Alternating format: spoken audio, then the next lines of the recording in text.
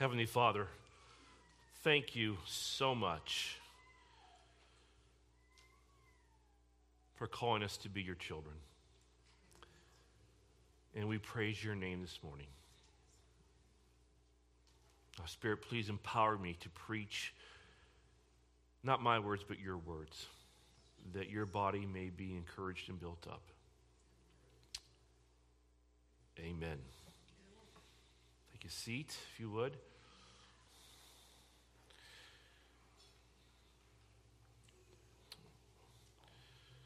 This sermon, I think one more next week, and that'll be it for this series. Are you angry about that? Yes, there you go.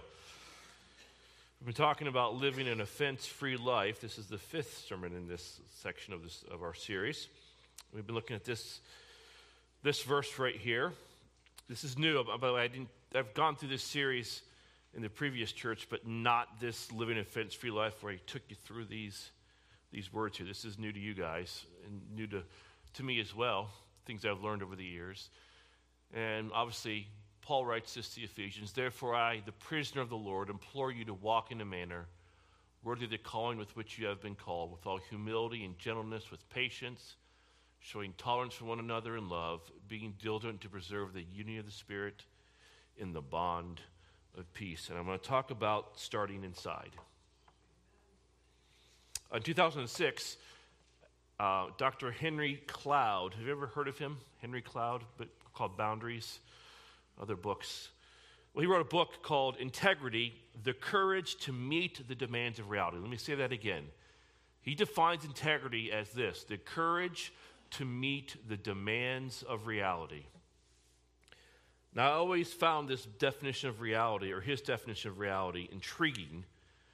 Because, as I was talking to my mother-in-law last night, when most people think of integrity, they think of a person like keeping their word, or it's who you are when no one is looking, right? But Dr. Cloud says that integrity is more than that. He says it's more than simple honesty. It's the key to success. A person with integrity has the often rare ability to pull everything together, to make it all happen no matter how challenging the circumstances. Now, this book, Integrity, The Courage to Meet the Demands of Reality, it's a book on leadership from a business perspective. Now, Dr. Cloud is a strong Christian, and he shows how our character can keep us from achieving all we want or could be. Let me say that again. Your character, my character, can keep you and I from being all that we could be. Now, here's a story from another one of his books called Necessary Endings that underscores the essential role character plays in our lives. It's a conversation between a boss and an employee. It says, "I witnessed the following conversation as my client was talking to his product manager. Kyle, I want to talk to you about the product launch. There were some issues, and I want to figure out what happened," Tony, the boss, said. "Okay, let's do it. I got the numbers, and I know that it didn't get to where it was supposed to," Kyle replied. "Well, right. So what do you think happened?" Tony asked. "Well, I just think marketing missed it. They had this whole emphasis for the local saturation, and I don't think that is where the real interest is," Kyle explained. "Well, I talked to them," Tony said, "and they said they were limited in the exposure they got because the coverage they wanted from the ads didn't happen. They said it conflicted with ads the television network had already sold before us." "That couldn't have happened. Those guys at the network are idiots," Kyle said. "What do you mean?" Tony asked. "Well, they're so unorganized, they always screw it up. When I talked to media, they told me that the date had not been reserved for our ads because your final graphics hadn't been sent in time. And they said they had asked you for them weeks before and never got a reply, even after several requests," Tony said. "Well, I doubt that's true, but it could be. I mean, IT has lost a lot of email lately, and it's possible that I never got it," he said. You seeing a pattern here? But that isn't what concerns me, said Tony. This is not about IT or the network or the email. This product launch is your deal. If it works, it's because you made it work. If the TV network was not queued up to go in time, it seems like you would have been monitoring this to know that we had a problem. Then even if it were IT, you would have known it and been on top of it. As a result, you have really missed our number, and it's going to affect a lot. I need better than this. But I can't control the network. I made sure that media had put in the buy, and they should have known that it was not all nailed down. They shouldn't have seen this, he retorted. Or they should have seen this, he said. Well, Kyle, the boss, said, media reports to you in the chain. This is yours. Yeah, but I did my part with them. If they weren't there, I'd given them the time schedules. They should have caught it, he explained. Besides, that was the week that you pulled me over to work on your next year's catalog. I wasn't even here to be aware of what they were doing. At this point, I, Dr. Cloud, interrupted the conversation. I turned to Tony and asked him a very simple question. Tony, how are you feeling about this? Tony sighed and just said one word, hopeless. I can see why, Dr. Cloud said. It seems like the problem is never here in the room.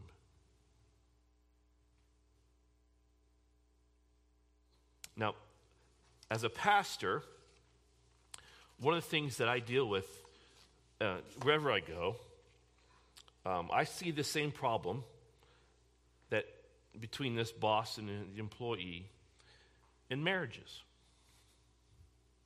A marriage is struggling, and what happens? The wife wants to bring healing to the marriage, so she drags the unwilling husband to what? Marriage counseling.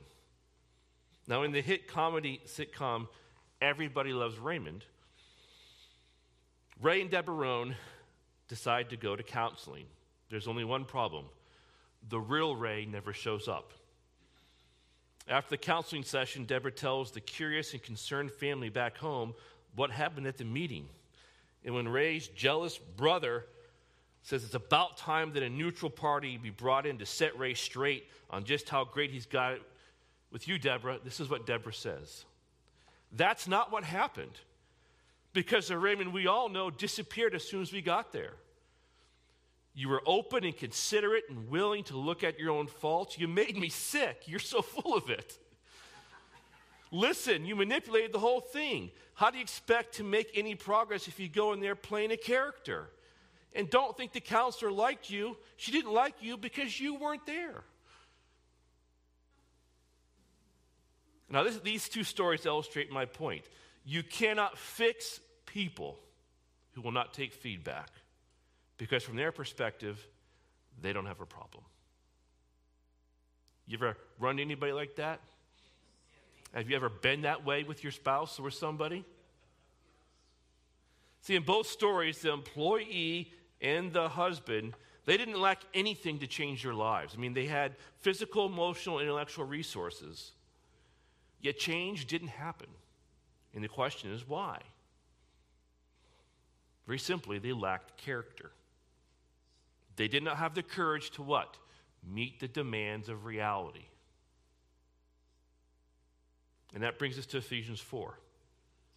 And the significance of Paul's first words that we just read, they cannot be overstated. Because everything he wrote in the first 3 chapters of this letter to the Ephesians, it reaches its climax in chapter 4. That's why he begs us to daily conduct our lives worthy of our high calling. And how we daily live out our high calling begins with character. I've told you, humility, gentleness, patience, and we'll talk about forbearing love, they are all character. They're inner graces, they're traits. You can't study your way into that. You can't practice enough spiritual disciplines. It all starts with who you are. with your character. And this is so important that we understand these 5 character traits in Ephesians 4, 1 through 3, that for the first time I have taken a sermon to explain each one.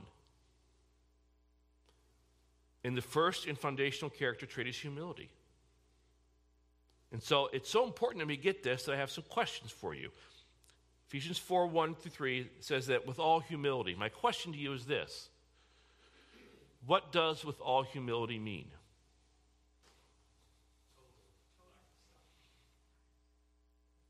Total humility. Now, I'm not going to have anyone raise their hands, but if you didn't know that, we've gone over that every time when we start with humility in every sermon. Folks, you will never walk in total humility until you know these things just like that. Okay? There's a reason why Paul gives you theology before any ethics, or he gives you the knowledge before he tells you what to do. You're not going to know what to do if you first don't know. And so if you want to live out the life that God has called you, you want to be that supercharged Mustang Shelby, right? You don't want to be that Ford Fiesta. You got to know these things. You got to know with all humility means total humility. Next question. Total humility is characterized by what trait?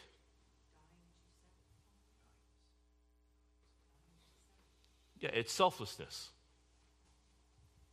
It's the elimination of self. Next question. What does gentleness mean?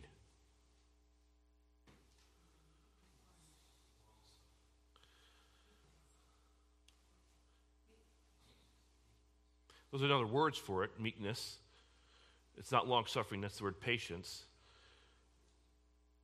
It's power under control. Remember that? It's power under control. You have all this power available to you. You have this high position in Christ. You have the Holy Spirit living in you. Okay? It's power under control. You're that tamed lion. You're not the untamed lion. Remember that analogy? So, does a gentle person defend themselves? You have all that power. Do you defend yourself?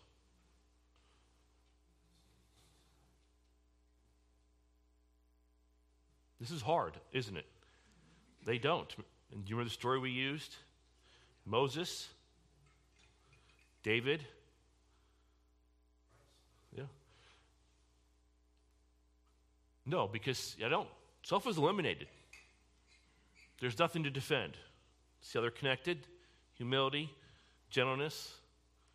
Okay, do gentle people get angry then? We got that one down, don't we? We got that one down. Okay, yeah, but only when God's character is attacked. Because if self is removed, I'm not going to be angry. No matter what you do to me, it doesn't matter, right? Because in the end, I'm nothing. What matters is God. But when he is attacked, the lion in me will roar. Okay? What does patience mean, Judy? Long suffering, okay? See that? Question, what are the 3 traits of patience? Remember it? I didn't expect you to get these. This last week. They endure negative circumstances. They take whatever people dish out and they accept God's plan without question.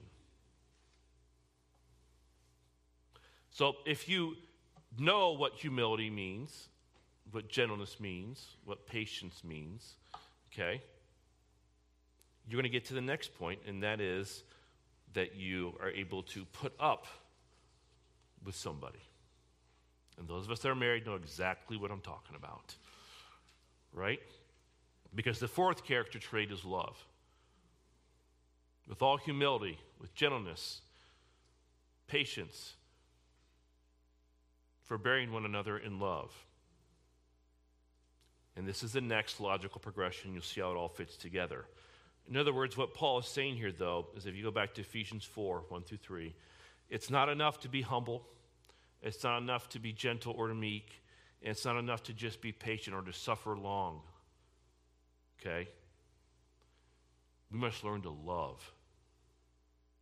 We must learn to love through all the selflessness and meekness and taking what people dish out, with all the personal insults, the slandering of your name or reputation, maybe even physical persecution. We learn to love through that. So let's look at forbearing love. Again, it's the Greek word for bearing, means to put up with, to suffer with, to endure. It's something that Jesus modeled. And I like this verse we're going to look at because it's very relatable. The 12 disciples were certainly blessed. Well, how were they blessed? Well, they were privy to the secrets of the kingdom of heaven. They had extra teaching from Jesus. They received this direct teaching from him. They saw Jesus do things that we never would be privy to. Jesus modeled how to cast out a demon.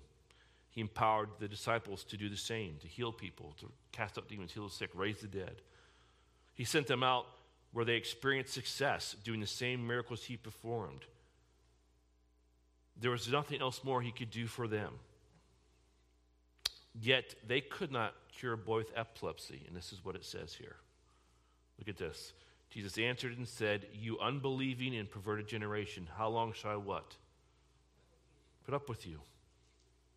How long shall I be with you? How long shall I put up with you?" Guess what? He is forbearing them. See, it's the idea of a forbearing love, of throwing a blanket over sin. In the Old Testament it says this: hatred stirs up strife, but what does love do? It covers all sin. It's the same idea in the New Testament. Above all, what?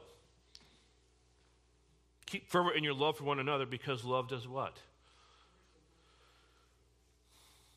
That's a forbearing love. Think it as a suppressor. You suppress with silence sin by our love for one another. By the way, I just threw this in here. This is why when someone is in sin, you go to them directly. It says this: if your brother sins, go and show him his fault in private. Well, why? Why do that?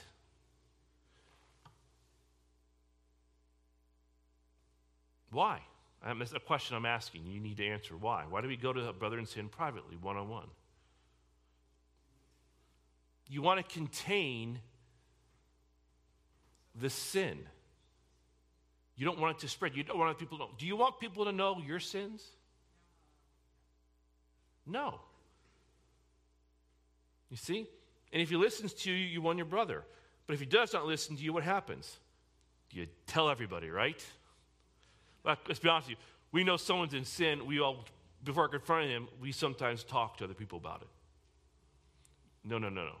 Now you've sinned, so when you go confront that person on sin, one-on-one, you need to confess your sin to them as well.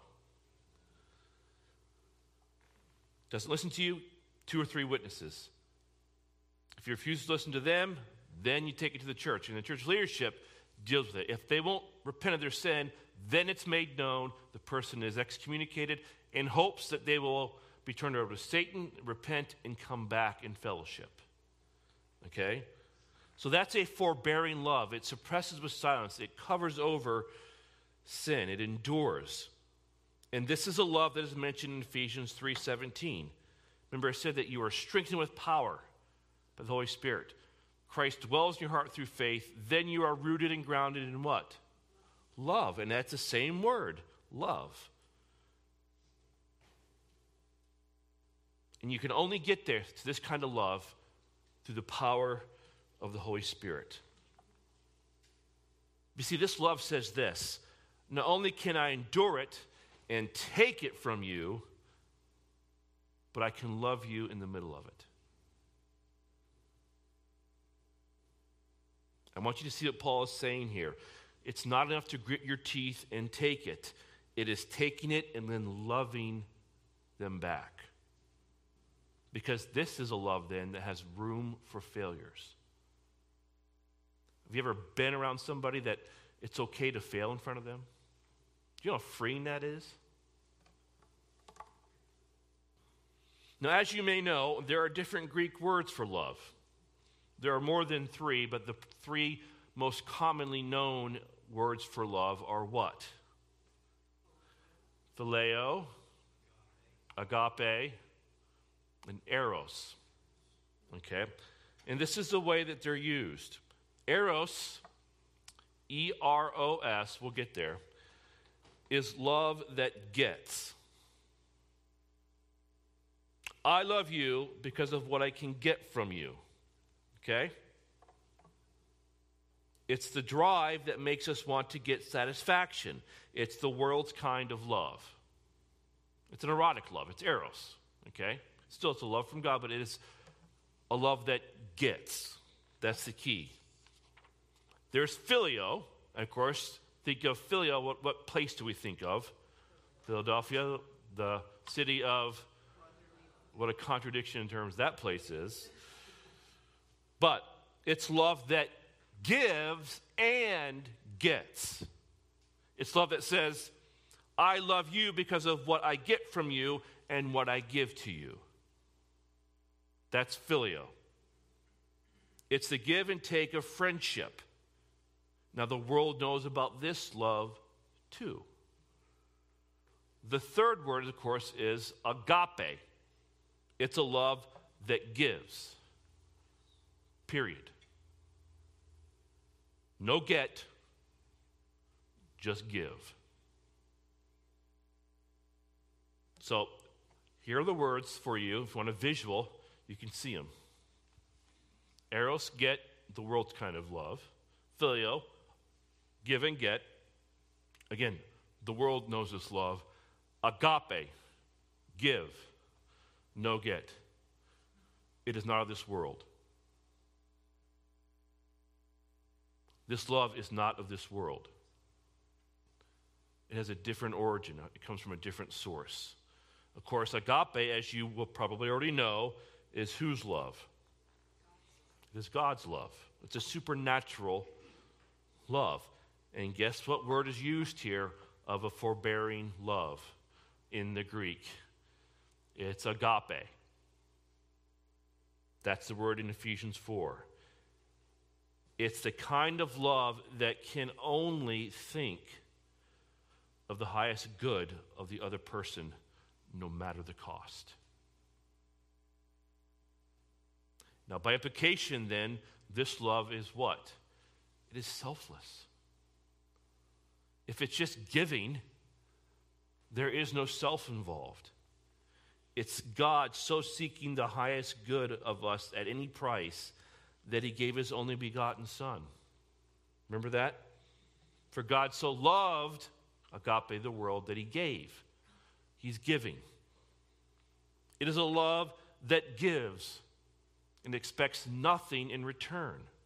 In God's case, just think of this. It is God giving with the full knowledge to the world that there is nothing of any value that anybody who ever existed in past, present, or future can give back to him. There's no value you can give back to him. And he knows that. And yet he still chooses to love. It is giving. It is not getting. It is totally selfless. And we see this love mentioned later on in the Gospel of John. In John 15:13, it says this. And you know this verse. Greater love has no one than this. Lay down his life for his friends. It's a greater love. It's a greater concern for the highest good of another person to the point that you're even willing to pay the ultimate price, which is what? Lay down your life for them. So you see, it's the obliteration of self. It is selfless. Now, what else did I say is marked by selflessness? We just went over this. Humility. So you see how these all are kind of connected? See, agape love, this type of love, thinks this way. It says, no matter what anybody does to me, I'll never seek revenge. No matter what anybody does to me, I'll accept it. No matter what anybody does to me, I'll love them in the middle of it, because my kind of love only gives. I love with an unconquerable love and an invincible goodness. Now that's the love that the world needs. And perhaps the greatest illustration of forbearing love is here. So turn your Bibles to Matthew 5, 43 to 48.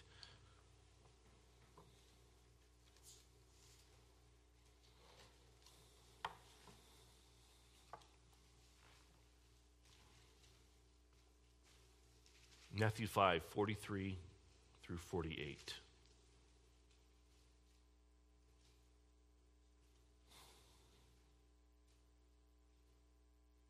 It says, you have heard that it was said, you shall love your neighbor and hate your enemy. But I say to you, love your enemies and pray for those who persecute you, so that you may be sons of your Father who is in heaven. For he causes his sun to rise on the evil and the good, and sends rain on the righteous and the unrighteous. For if you love those who love you, what reward do you have? Do not even the tax collectors do the same? If you greet only your brothers, what more are you doing than others? Do not even the Gentiles do the same? Therefore you are to be perfect, as your heavenly Father is perfect. Loving your enemies. You see that phrase there in those verses there. Do you know what that means? You are seeking your enemy's highest good, no matter what it costs you. Well, how? Well, you bless them that curse you. You do good to those that hate you.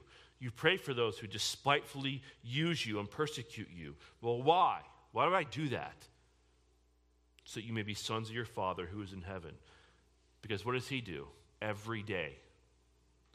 He causes his sun to rise on the evil and the good, and sends rain on the righteous and the unrighteous. Yes, it means it rained in Don Croissant's place last night.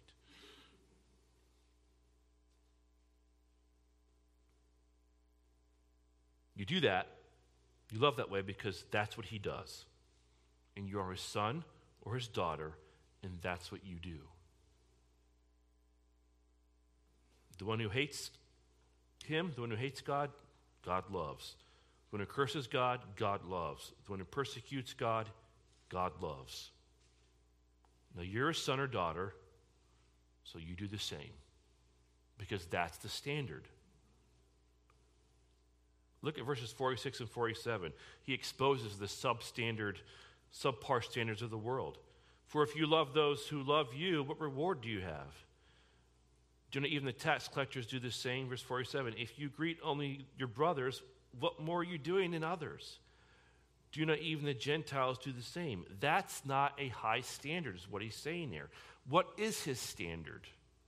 His standard is perfection. See that? You are to be what? Perfect, as your heavenly Father is perfect.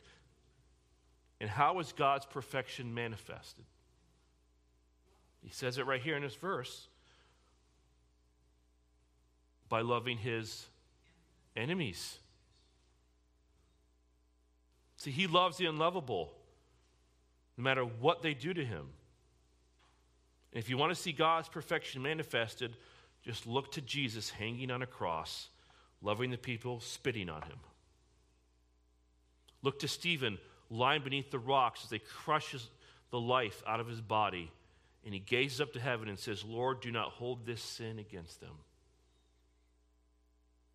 His love and our love is that forbearing. It accepts anything, and it returns only love. In Ephesians 4, Paul is saying to us very clearly, urgently walk worthy. And it all begins where? Inside of you. It's a character trait. It begins inside of you with this commitment to be humble and gentle and patient and loving. You love with the kind of love that seeks somebody else's good no matter what they do to you. And when they sin, you just throw a blanket over their shortcomings. You suppress their sin with silence. And you do this because your love has room for failures.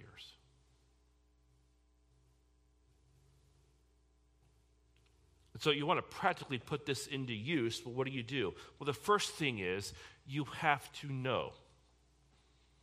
And now you know what the first four character traits are. The very first four things Paul tells you to do. He doesn't tell you to go study your Bible, doesn't tell you to go fast or to pray or to fellowship or to give,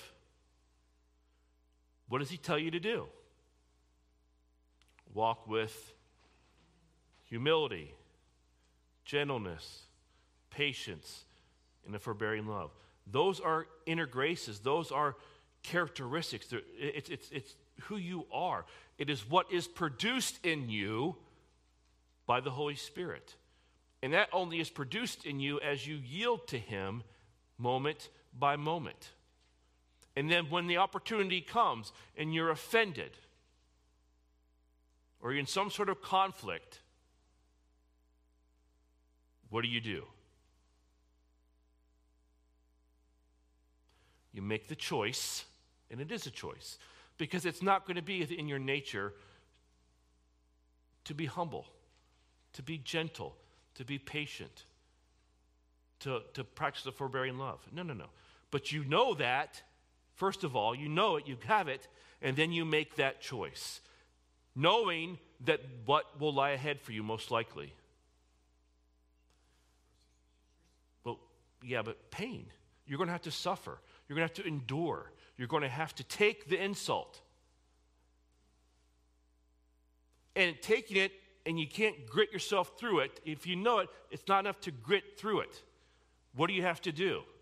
You go on the offensive. And you go on the offensive by loving, by praying for that person, by doing something kind for that person, for your very enemy. It would also mean that you forgive them.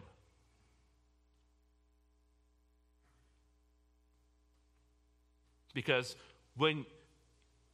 if you're going to walk the worthy walk with all humility, with total humility, the elimination of self, if you're all the power you have, that meekness, that gentleness, you only choose to defend God and not yourself. You just meekly walk with God, and you're patient with people, and you're forbearing with them. Tell me, how is that person easily offended? They are not. And the result will be the last character trait next week: unity. See that? And you endeavor to maintain the unity that you can. It's an illusion to think you can create unity. You can't. That's why it says endeavoring to maintain. Who creates the unity? God did already. You're simply trying to maintain it, which is why God gave the church the ability to excommunicate members. Because what does division in the church create? Disunity. So you remove that from the church, so his church will be unified. Right? So you have to know these things. And so now you know, and you'll be accountable to walk into all humility, gentleness, patience, and the forbearing love. And it's for the purpose, by the way, and we'll get this next week, that the world may see that we are different and glorify God by our unity. And so this should be an offense-free zone.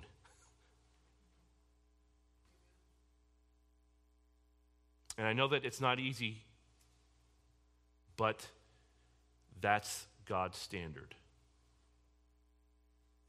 And so I'm going to ask you to do this. In order to know, I want you to do this. You're going to have to commit it to memory.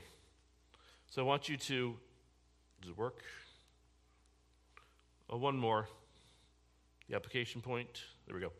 Memorize the 3 aspects of patience. Okay? Start to get that down.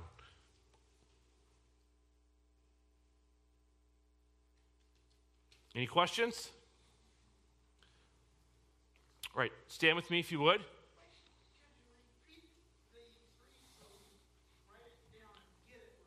Okay.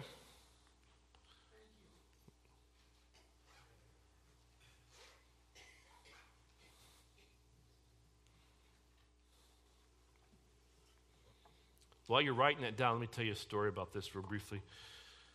I don't know if I could told you this or not. Well, in 1996, we were on a summer project with Campus Crusade for Christ, and we're in Ocean City, New Jersey, my wife and I was in charge of the the 6 weeks I was there, the men's night. It was a big event, and we had these things that we would take just the men through, and there was a separate women's night. So there was about 45 to 50 students with me, with us as a staff, and we had these obstacle course and things that they would go through that would challenge them and so on. There's a little bit of a talk at the end and so on, but one of the things I added was a thing to test their endurance. I took them through some plyometric training. In other words, I had them line up in like 4 or 5 different lines, and in sand, which is very difficult, they had to hop on one leg down like 20 or 30 yards and then a different leg back. They would do what we call froggies, where they would get down like this, okay? They had to jump up and kick their heels and move forward and do that. I was just trying to test their physical endurance, and they were gassed. And then I got through part of the workout before the head director of the project said, that's enough. But the lesson that the kids learned, that these boys learned, the number one overriding lesson they learned wasn't what they were taught. It was the fact that they had to persevere and dig deeper and push through the physical endurance that I had taken them through. And that's really what patience is. You can endure the negative circumstances. You can take what people dish out, and you don't question God. You're a person of grit. You can take it. And you can take it because of who lives inside you, the Holy Spirit. So you can be patient when your wife talks during the television show.